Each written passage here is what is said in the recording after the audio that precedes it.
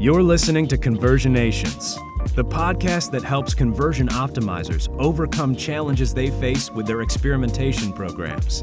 Brought to you by Effective Experiments, the workflow and project management software helping optimizers make experimentation a core part of their business. Scale up your testing program with a centralized solution and document all your research, ideas, experiments, and results in one place.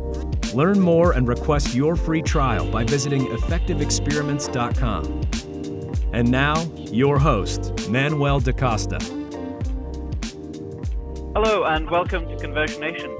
This is Manuel DaCosta, your host from Effective Experiments. And you are watching us and listening to us yet again. This time we have new guests joining us, and we have Un Svanström from Dobermann in Sweden, in Stockholm. And we also have Valerie Kroll joining us again. Hey Val, good to have you on again. Hello. Thank you. And Un, you're joining us for the first time. Why don't you introduce yourself to our listeners and our viewers? Of course. My name is Un Svanström. I am a Swedish UX designer at the Design, Innovation and Experience firm Dobermann. And I am currently at Spotify helping them with their car integrations apps. Nice.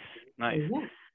So at Conversionations, we have conversations about conversion optimization and, in this case, UX as well.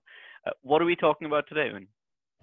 So today we're talking about how UX and conversion optimization can work together, because I find that a lot of the time when optimization is happening, I'm not even in the room.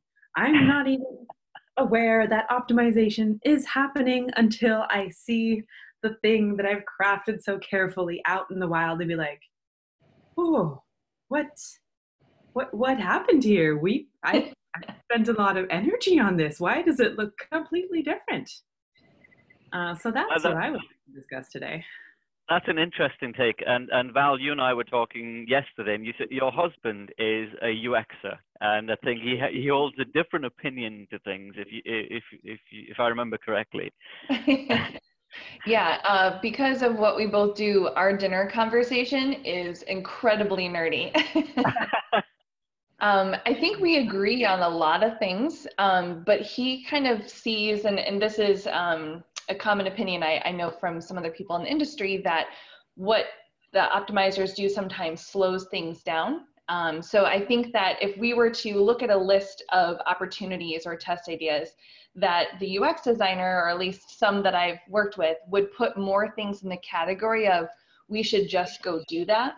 And I might put more things in the let's experiment with that in a controlled setting. And so sometimes he perceives testing as a roadblock to some of the progress. Yeah, and so this is another conversation that I've heard time and time again from UXers, and this is why your case was quite unique in the sense that when you said as a UXer you want to see, you want to be at the table when they're running these experiments, and you want to be involved, and the general opinion of UXers is like, we know what we're doing, we know what the best practices are, and to some extent that is true. You want to get the baselines right, you want to have a consistent experience and so on and so forth. But where does UX stop and where does conversion optimization begin? I think I want to try and explore that on this conversation more. So Un, I'm interested into why you want to experiment when surely you know everything if you're a UXer. I know, of course, everything. Yeah. And I mean, it just goes back to why am I a UX designer? We do our own types of experiment. We ask users things. That's an experiment. And I just think, okay, so here's the thing. Iteration when you're a UX designer is often a lie. You're like, yes, we'll just release this MVP. And then you never see that project again, ever. and that's what gets me. It's like so many good ideas are just lost because once something is shipped, it goes over to conversion optimization, at the best case. And if that doesn't happen, well, there's just no iteration on the thing that was released. So I think we would just save so much time if we just got together at the beginning of optimization work so that some of the ideas that were going to be in the next version actually end up in the experiments. Yeah, so we were saying about UX and CRO clashing in a lot of what I talked about in previous podcasts and previous discussions is about breaking down the silos, not just restricted to UX and CRO, but also, you know, sales and marketing and everyone kind of sitting around a campfire singing Kumbaya, but reality is different. Where are we falling apart, Val? I mean, in your interactions, working client side and now agency side, and when you kind of come across all these other UXers outside home, how do you kind of deal with that? How are those conversations going? Yeah, so before my time in digital analytics, I was actually in market research. So I'm familiar with like how to leverage qualitative sources such as like focus groups and ethnographies and things like that, and understand the power of those data points, different and separate, but equally as important as quantitative data. So I work really closely with my UX designers and my design teams in every role that I've had. My first role in digital analytics when I was at the American Medical Association, I actually sat right next to the whole design team. And when we were first bringing on A/B testing, there weren't actual resources, time carved out to work on A/B testing optimization. So it was all like favor based. So I was buying lots of coffees, lots of donuts to get some favors for people to mock some things up or like think things through, because I know like the boundaries of like what I'm able to do. So just because I can get into a WYSIWYG editor and play with the CSS and throw in a couple important tags and make it appear the way I want to, it doesn't have the same touch as someone who has trained in this and has studied in this and has a different skill set than me to really bring more to the table. And so besides all the favors of food and coffee and donuts, one of the things that I put together for them was kind of like what we call these like impact books. So I think I've said in previous conversations, Manuel, that I feel like CRO is how you monetize so many of your other digital analytics activities. That's how you monetize your web analytics program. And I feel the same way about UX. And so what we would do is put together like screenshots and things like that to show the impact of the different tests that came from my designers as a way for them to add it back to their portfolio to say, not only did I make this thing that looks amazing and is 100% within design constraints of material design, and you know, we're using ghost buttons and all that kind of stuff, but we made the company XYZ amount of dollars because of this new experience. So I work super closely with UX designers even before I was married to one because that's how you're going to get that really good perspective on the types of tests where you're talking about reducing friction and creating seamless flows and making sure that you're removing all barriers from someone taking those valuable actions on your site. So UX has like always been a source of data. Like there's always been great ideas coming from the UX team, but we also use UX and the information that comes from those individuals in our strength of evidence calculation. So we say that if this came from UX, that it's rooted in data similar to if you pulled a report in Adobe Analytics, that is a stronger idea and is more likely to succeed in a lot of cases than something that came from someone's gut or something that they saw out in the wild. So I work very closely. I think you'd be a fan of my process, and I know that you have like a bad rap or a bad idea of some people, but I think there's some good ones out there. A part of it could potentially come down to how UX is perceived in the company as well, right? I mean, this is even keeping aside like UX is like fancy designs and stuff like that, but people perceive, and this is again the incorrect perception. I mean, you can say the same for conversion optimization, like changing button colors and quick wins and all that kind of stuff. You know, we're trying to move away from that. What's your take on the perception of how people view UX? And then as you try and move towards, hey, let's experiment that, what's that kind of pushback you're getting over there? Well, I mean, the thing is now at a company like Spotify, like experimentation is happening all the time. But here, and I see at other companies as well, is that good data analysts are like hard to come by. So just getting your experiments and getting experiments analyzed is always the issue. And I can understand how it could feel like a roadblocker. And I've heard it go the other way around, that, oh, having user testing is a roadblocker. We don't have time to wait for user testing, or designers saying, we don't have time to wait for like just testing it and A/B testing. Let's just release it. And sorry, what was the question?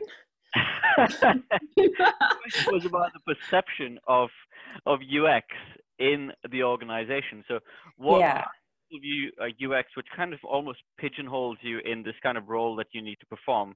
So then when you're trying to go over and above that, that's where, what is your take on that? Right. Usually when you go over and above, people are really appreciative. It's like, oh, wait, you're interested in what I do? And I find that again and again. And it's like, why do we create these silos in our companies when everyone just wants to work together? It's, yeah, and I think there is a difference in like whose opinion matters the most in a company. Some companies are very design driven. Some companies are driven by developers, and some companies have like who has the most say in deciding like the pace of work. And I think for now, I'm very fortunate to be at a company that's very design oriented, and therefore maybe we get more say in stuff. Like your opinion has more weight and clout in some of those discussions. Yeah, I think so. Yeah. And where does the friction happen then? So Valerie, in terms of where UXers or any other department refuses to kind of work in that sense, where does the root cause of that friction happen? So where I've noticed friction is usually when it comes down to priorities and like how projects promised at a higher level. So UX already as a team, because they're usually like a team of design, they're like, I haven't worked in like an embedded team where I see it, they already have their work planned. It's not like they're like sitting there like waiting like, oh, I really wish someone would come on my desk and like ask me a question. Like they have their roadmap. And so when I'm a CRO and I'm looking through all my opportunities and I'm working with product and marketing and trying to figure out what opportunities we're going to like chip off next, if one of the ideas that we pick is really design heavy, or we need a lot of UX weigh-in and we're like, hey, we want to work with you on this. And they're like, whoa, like this is our priority, or like, we don't have time to work on it, or we're going to be changing the way we approach this. And so by the time you test that, it will be obsolete, right? So like just coordinating the timing of things that are happening, especially big initiatives, and trying to find time for all the resources to work on each other's roadmaps. That's where I've noticed a lot of friction. So that's why I think that some of the embedded teams where you have like a product person, a UX person, an analyst, like kind of all working together with a developer, that maybe they can move a little bit faster and there's less friction just because you all are marching to the same drummer and the same work is promised to everyone up above. So that model which you talked about, cross-functional teams, is what Spotify have, if I'm not mistaken, the squads and the tribes, where they have a squad of different people working towards one objective. I think there's a slide online somewhere, quite a few years old now, someone working on the play button area and someone working on the playlist and so on and so forth. So everyone's kind of optimizing their own part of the application or the site and stuff. And that, as you coincidentally, you're at Spotify, which kind of explains that. So are you in that environment right now where you are working cross-functional in a cross-functional team? Yes, I am, but CRO is not a part of that oh, wow, okay. team structure right now. Interesting. I mean, it changes all the time. Yeah. Sure. So for me, like so I can't really say much about like Spotify from this point of view, but when I have seen friction, but when I've seen friction before between design and CRO is that designers spend so much time on their design, and then somebody else comes in and wants to be like, oh, I have some like improvements to make, and giving design critique, which it is, saying that I want to improve this and this and this and this and this and this and that thing over here should go over there. That can be very sensitive for a lot of people to be like that, like, Yeah. I know that your baby's ugly. Yeah, you made this ugly thing. Why is it live? or like, or it's beautiful, but it doesn't. Doesn't perform. Is what we hear sometimes, and that hurts a lot of people's like designer egos.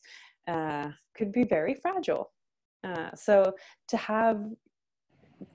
to build a relationship and build trust, to be able to have that conversation together, I think is really important. I completely agree with you. And the way that I've approached that in the past, like, first of all, I think that if ever a design has gone out and my opinion is I don't like it, first of all, I recognize I'm not a designer, so I'm probably not the best person to critique it. But second of all, that designer probably got strong-armed into Frankensteining something together in some like conference room with 12 people, forcing you to roll back things that you wanted anyway. So I don't assume that you love anything that you put out. But I would say like, okay, so this is what I'm observing in the data, that people are falling off at this part of the funnel, or when they get here, they're exiting the page. Like, help me make sense of this, because like your opinion on why it might not be working is way better than me saying, I totally know it's this one button, or it's this one form field, or this micro copy is super confusing. Like, I'm not going to pretend to know that. So I think by making it like a collaborative problem that you're trying to solve together, like I've always had really like a lot of success in that approach. I love that. But I think a lot of people, and this goes for like everyone, is that you kind of want to sound smart at work and feel like you have made some good observations. And therefore, when you give critique and say something's negative, you sound smarter. That's like a thing, especially, if you feel insecure in your role or in a meeting. It's like, critique something and you'll sound smarter. And I think that's where a lot of friction really comes from. So I love your approach, Valerie, I must say. No, and I totally agree with what you're saying. And that person who's in the room who is feeling insecure. But I think that the trying to solve it yourself, especially because I don't have those skills. Again, like the reason that there's all these roles on this team is because we all come with a different set of strengths and a different lens on how we're going to tackle this problem. Like, I know we're going to get to a better spot if I don't try to weigh in on design, because that's not why I'm hired. That's not where I'm going to add value. So I just see it as like, let's leverage all the brains that and the way that they've been intended to tackle this issue to get to a better solution, like altogether. Because let's like take this, I am not ashamed of like a big winning test, taking that on a road show, put on the dog and pony for everyone in the organization, bring everyone, say like, look at all that we did together. Like, no shame in that. But like, you have to make sure that you're approaching it the right way up front so you can get to that place. With this topic of ego coming in as well, this has actually come up in quite a few different episodes this season of Conversionations as well. And you've mentioned about designers having that ego and designers being, a bit touchy when their design is critiqued. I have a feeling that the same goes for conversion optimizers as well, because when people are creating experiments, what's their default mode? I'm designing it because I know this will win. That's the kind of mentality out there, even though we want to experiment and say, you know what, I don't actually know the answer to this. I have a feeling that it might be this, and design input can factor into it, but let's put it out there and see if it wins or it doesn't win, and we'll take the learnings and move forward. But it's that, trying to be really modest and humble about it and saying like, you know what, I don't know the answers. But this kind of then goes at odds with corporate expectations of you. Like, you're hired because you know the answers. You can design pixel perfect stuff and all that. And you're telling me you don't know the answers? Out. So yeah, exactly. At odds, and this is where it kind of has to bubble up And as you said as well, Un, is it like a design-driven organization? Is it a developer-led organization, or is it an experiment-driven organization? And that whole, we're trying to get people into that culture of experimentation, into that mindset of experimentation, but it's that mindset of being, you know, I don't know the answers, but I want to try and test and see if I can move the needle forward. And if I can't move it with that kind of idea, then let's take the learnings from that, move forward with that. And this is, I think, where we can start to come together in that sense. You know, you have your UX people that will provide the design knowledge, and the you know, the conversion optimizers like us might say, look, you know, this is what we're seeing in the data. What ideas can you bring to the table? What ideas can I bring to the table? And then really put it out there, put it in the wild, and see if we can actually get an answer from it. That's my take on that, you know, in the sense of how, otherwise we're kind of moving in different directions, like design saying, yeah, I've done my job, here it is. And then, as you say, your work is then taken on and experimented on. And you're like, hang on, that's completely different from what I did. But if you were involved in that process, it would. Yeah. Have you guys ever seen one of those like CRO UX conflicts firsthand, or been part of one?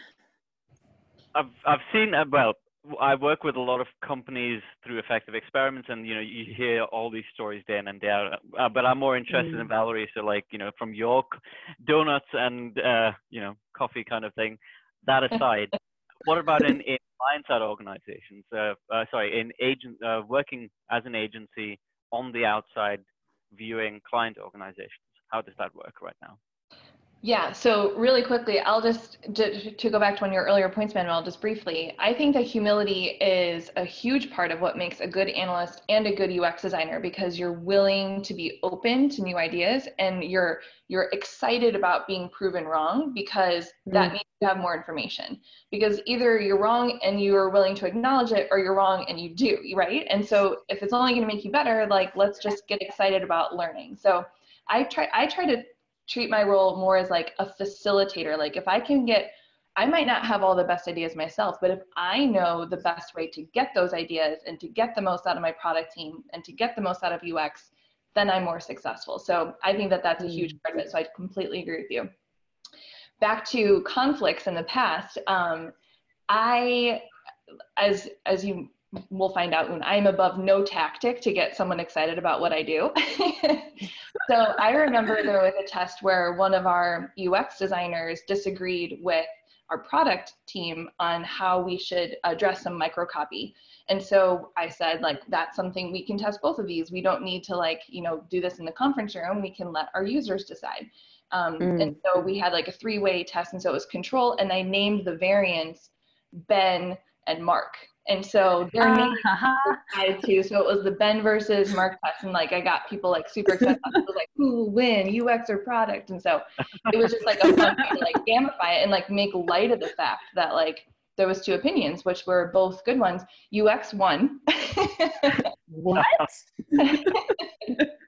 So it was good. I think, and in my role today, like where I see my clients struggle is mostly with being able to get more time from their UX team. And I think that part of it, and I'd be interested to hear some of your thoughts, Un, on this, is that there's sometimes a misconception of what UX is, that it kind of gets grouped together with graphic design and visual design and interface design. And we just say like, hey, we need a UX person to create this wireframe. And it's like, well, maybe that's not the right, you know, person for that skill, because within UX, there's like content architecture, and there's like so many different facets of it. Like UX researchers is another area to go deep in that. So do people interpret ever how you can be leveraged in the process? And do you think that that introduces friction? Well, yeah. And I mean, every UX designer, I mean, it's a field that's really boomed over the past like 5 years, I would say. So now there's like so many different interpretation of what a UX designer is and does. Some are like full stack designers who do everything from like concepting all the way out through the pixels, but those are still pretty rare, I would say, who do everything super well. And I think, yeah, so a lot of UXers are heavily, so what I see a lot is like UX being heavily involved in like early concepts, and then like being done and getting a new, like, oh, what's the concept for this new project that we want to launch, and having only that like research and then going to like maybe into development, but not all the way. Sometimes it's like, no, now we need you to focus heavily on this. I think that's where a lot of the friction enters. Yeah, and that makes sense for like why you're surprised by some of what you see in prod. Yeah, because you're in those exactly. early stages, right? Where's the overlap? Like, why is it not that we start like that? Because I would love to, like, if there's going to be experimentation and just to have like onboarding. I don't know. Can you say onboarding or handoff? I hate the word handoff though. But no. It's like a factory line, right? Here you go. Your time. No. But it's like I mean, that is the problem. You can't really work on everything simultaneously. Like everything that I've been doing the past year, I can't be top of mind. So, and if experimentation is happening somewhere else, then I can't. It would make sense that, things like your designs that you're working on and, you're handing off to someone else, that you're kept up to date on where that is. I mean, it kind of serves you to know that as well, because that would then factor into future iterations or future work. So how have you communicated those challenges upstream? Upstream, that sounds like such a corporate thing to say. How have you communicated to other people in the organization about this challenge, about this gap and whether it has been addressed or not? Yeah. So like when you're working at an agency, what you do is a lot of the time is just like a concept to provoke or lead this company into their future, whatever the future of their product should be. And of course, like once the budget is up, you don't know what it is. So I propose like we would need to look at how that type of like super abrupt agency handover maybe isn't the best always for like remembering ideas and keeping ideas on board. So I think that's one of my issues as well. It's like, so it's the constraints of the agency, because you guys have a set amount of hours that you're working on. Mm-hmm. You put in the hours and then it's like the next project afterwards, and then this one's completely forgotten about. Valerie, your agency side right now as well. So is that something similar that you anticipate happening? I mean, from even from an experimentation side of things, like the hours or?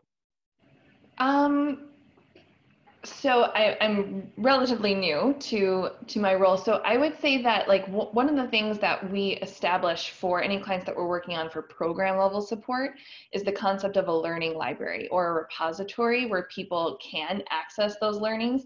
And that helps minimize onboarding time when someone's new to the organization or someone switches teams or switches roles.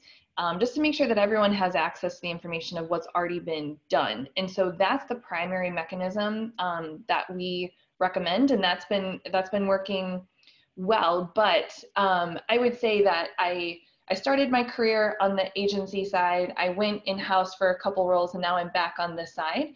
And it's totally true that like you have a much more narrow scope into how the problem or question was created and what happened afterwards on this side, and you're much more ingrained with that, but you also get the politics and the slower timelines at times. Sometimes you have to hire that agency to say the same thing that you've been saying so that people trust you. So there's pros and cons to both, but I definitely think that there's probably always going to be something lost in the handoff when you're external, just because you're not always going to be included in those meetings that people will never put on your calendar. Like there's not that walking past your desk conversation where there's that information sharing that sometimes sparks a lot of good ideas. And so I think that creates some issues with handoff of information, but I think it also provides other opportunities. So it's a pro and a con. I completely agree with you, and I don't know how you completely solve it. Yeah. I mean, something I find really fun to do, honestly, is to have like just joint workshops, because it doesn't have to take a lot of time, but just like ideate together, or like bring the people back into the room for an hour and just have like, okay, so we're going to start like doing some heavy duty experimentation. What are our joint ideas? And I think that would help so much. You need to get the donuts and the coffee as well, though. See, We got good donuts, so. That's the thing you've been missing. I've learned all of Valerie's tricks over here on this podcast. And if you need to prove a point, hire the agency, get them in, say the same thing. But with experimentation, again, it sort of goes back to this ego thing, right? And with good UXers, that humility of saying, yeah, you know what? I'm putting my designs on the line. If it works, it works. And what's your take on that? And would you be able to, personal question, would you be able to do that as well? To be able to do, like, put my designs on the line and say, like, you know, I'm willing to be proven wrong. I think that's so much up to the company culture. I mean, me personally, I'm like, yeah, go for it. Prove me wrong. That would be fantastic. But company culture also dictates how you will react within when being proved wrong. Because if the company culture isn't about, we experiment, we learn together, okay, so this was a failed experiment, no big deal. If that's not there, and it's like, you were the one who was wrong, we will now never hire you again. But like, then you don't want to be wrong. On Apple Podcast, you need to watch the video version of this. This is amazing. So yeah. Effects of that. People listening to this are clueless as to what's going on right now. So watch the video version of this. That was quite dramatic, Un. I appreciated it. And I think I think some of that responsibility falls on the CRO, because the win rates, if you are a best in class program, it's between 20 to 30%. It also takes into account like what your markers of success are, and like how big of a bite you're taking out of these different ideas, obviously, but it's not in the 90s. So you need to be able to communicate the value of a test when it doesn't win. And that's why if you always set them up to learn something, you're like reducing the risk of having a bad experience when you report out those results. That it's still worth meeting a lot of times to talk about a test that didn't win, just as it is to meet when there is a winning test idea. So I think that you can get people comfortable with taking risks by showing that it's not a complete loss of time, that it wasn't a waste of resources on the design side, on the development side, CRO side, that there's still something to be learned. I absolutely think that a big part of that responsibility falls in the CRO. So you can point some fingers if that's not happening there. Yeah, and you mentioned that in the last podcast, right? Well, a couple of episodes ago, moving from CRO to, what are we calling it? IRO? Price rate optimization or something like that. We're still trying to figure out the name, but yeah, that direction where every test, even if it doesn't win, there's a learning there. And yeah, that's the responsibility of the conversion optimizer, because you normalize that kind of, you know what, it's not one, but here's what we learned out of it. So yeah, sorry, and I kind of interrupted you just as you were starting to speak there. But something I think designers can get better at too is delivering versions to be tested, and not just be like, here is the final version, here is a deck with the solution and it's finished, but be like, here is the first A/B test I think that you should run. And that also puts a lot of pressure off of me being right, but it's like, yeah, here's a test and you go run it and see what happens. That is actually, you know, the best case scenario in this, in the fact that you get two people that are, you know, they've accepted their own kind of shortcomings and they're working towards it. And, you know, it's an ideal scenario. I don't know if it's too utopian to kind of envision, but you know, one can hope that in your organization, for people listening, that your UXer will come to you and say, this isn't the final design, this is something you can test, and for you to even communicate the test that you have run, where they not, you know, produce the result you expected, but at least you've got that learning out of it as well. What's your take on that, Valerie? Yeah, I totally, again, like UX has been a super successful source of test ideas in terms of not only like the win rate, but like what we're learning from it. And so I like taking those ideas, even if you don't have your mocks yet, like even if you're not at a lo-fi wireframe level, like even if you have this like concept of like, if we tried this way forward, I think this would be better for users, like give it to us. Like, let's get that in the idea bank, because I want to like make sure that that's included in deciding what opportunities we're gonna take advantage of next. And I love your point about like giving us more stuff that's like not pixel perfect or polished, that there's like, because you have a process too to before you whittle down to the one that you pass along. You have internal meetings where you're debating if it's single column or 2-column or, you know, whatever the decision points are. And yeah, I think like leveraging experimentation, especially on the product side, can be incredibly valuable there. Good. So I think we're kind of agreeing over here on some kind of, you know, the action plan that people listening to this should take. So can we summarize that? Anyone want to summarize what we should do? For people listening to it, action points that they can do right away after putting down their earphones or, you know, turning off this video. What can they do? Buy donuts. I was going to say that as step one. I go to the shop, buy some donuts, and step two, Valerie, after that. I think that where it's possible, I think that the tighter collaboration between CRO and UX can only lift all boats. Like there's nothing lost there from a tighter partnership. And I think that creating more touch points between the two, especially if you're siloed, is probably going to benefit not only the stuff that you work on together, but other work. It's probably going to spread. But yeah, I don't know if there's any other points to bring up there, but I don't feel animosity. I don't feel like it's CRO versus UX. No, I don't think it is. I don't think it is. And I think anyone that sees it that way is, I think they've got a chip on their shoulder, if anything. Like the way I see UX and CRO and any other kind of department, everyone's working towards the same goals in the organizations, or in the case of Spotify, working towards their squad goals or their tribe goals or whatever. But they should be working together. Otherwise, you know, we could talk about company culture, as you said.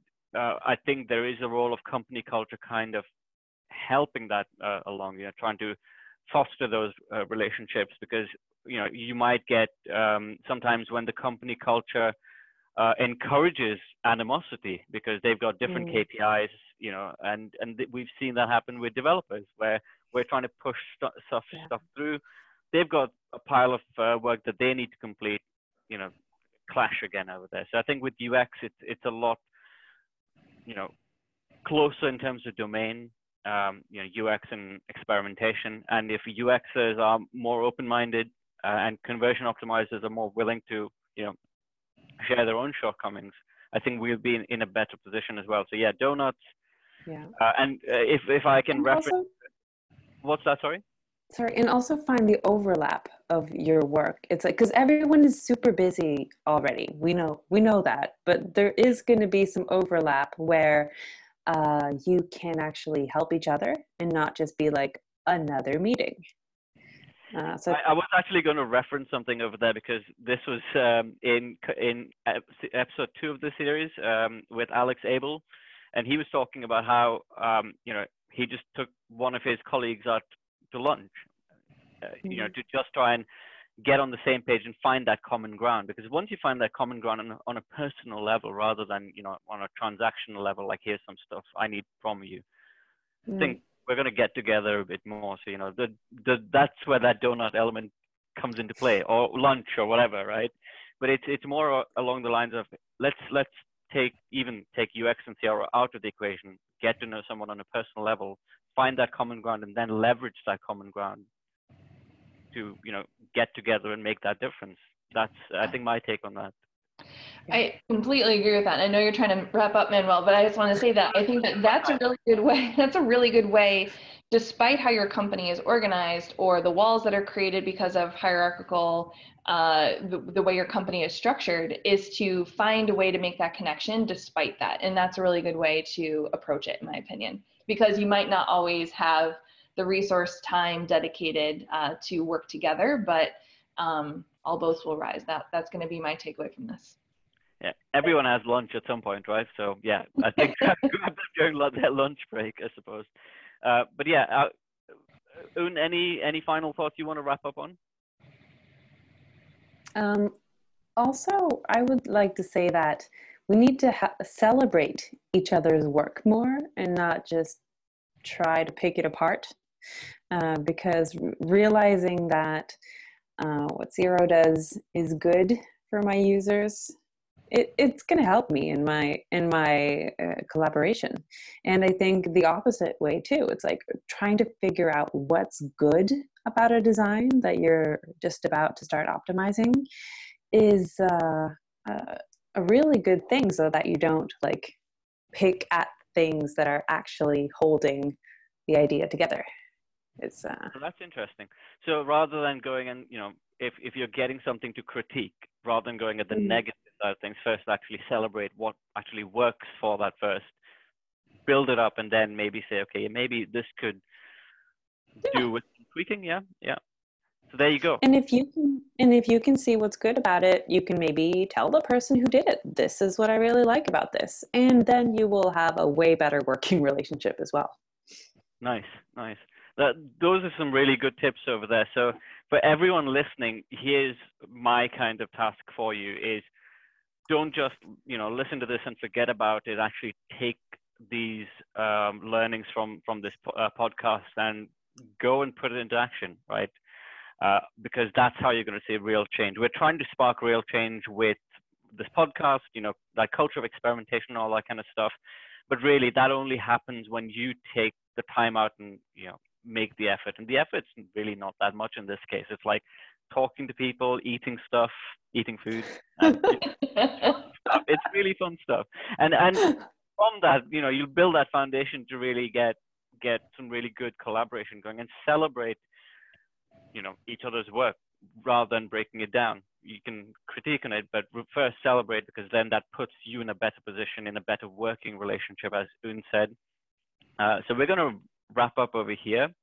Val, thanks for joining me again. Absolutely. Thanks for having me. Yeah, definitely. And Un, it was a pleasure having you on Conversionations. Thank you for sharing your insights. I hope you do get to experiment a lot more. Go forth and experiment. Thank you for having me. Yeah, this is Manuel da Costa from Effective Experiments. I hope you enjoyed this episode of Conversionations. If you want to catch any of the previous episodes, you can go on to Apple Podcasts or Spotify and Stitcher. And you can also, the Spotify plugin. And if you want to watch the video versions of this, especially that 3D finger poking thing, which Un did, you can check us out, check out the video versions on effectiveexperiments.com. This is Manuel da Costa saying bye. Thanks for listening. See ya. You've been listening to Conversionations. Don't forget to subscribe to get notified when we release new updates. Conversionations is brought to you by Effective Experiments. Want to make experimentation a core part of your business? Request your demo and let us show you how we can help you grow your testing program.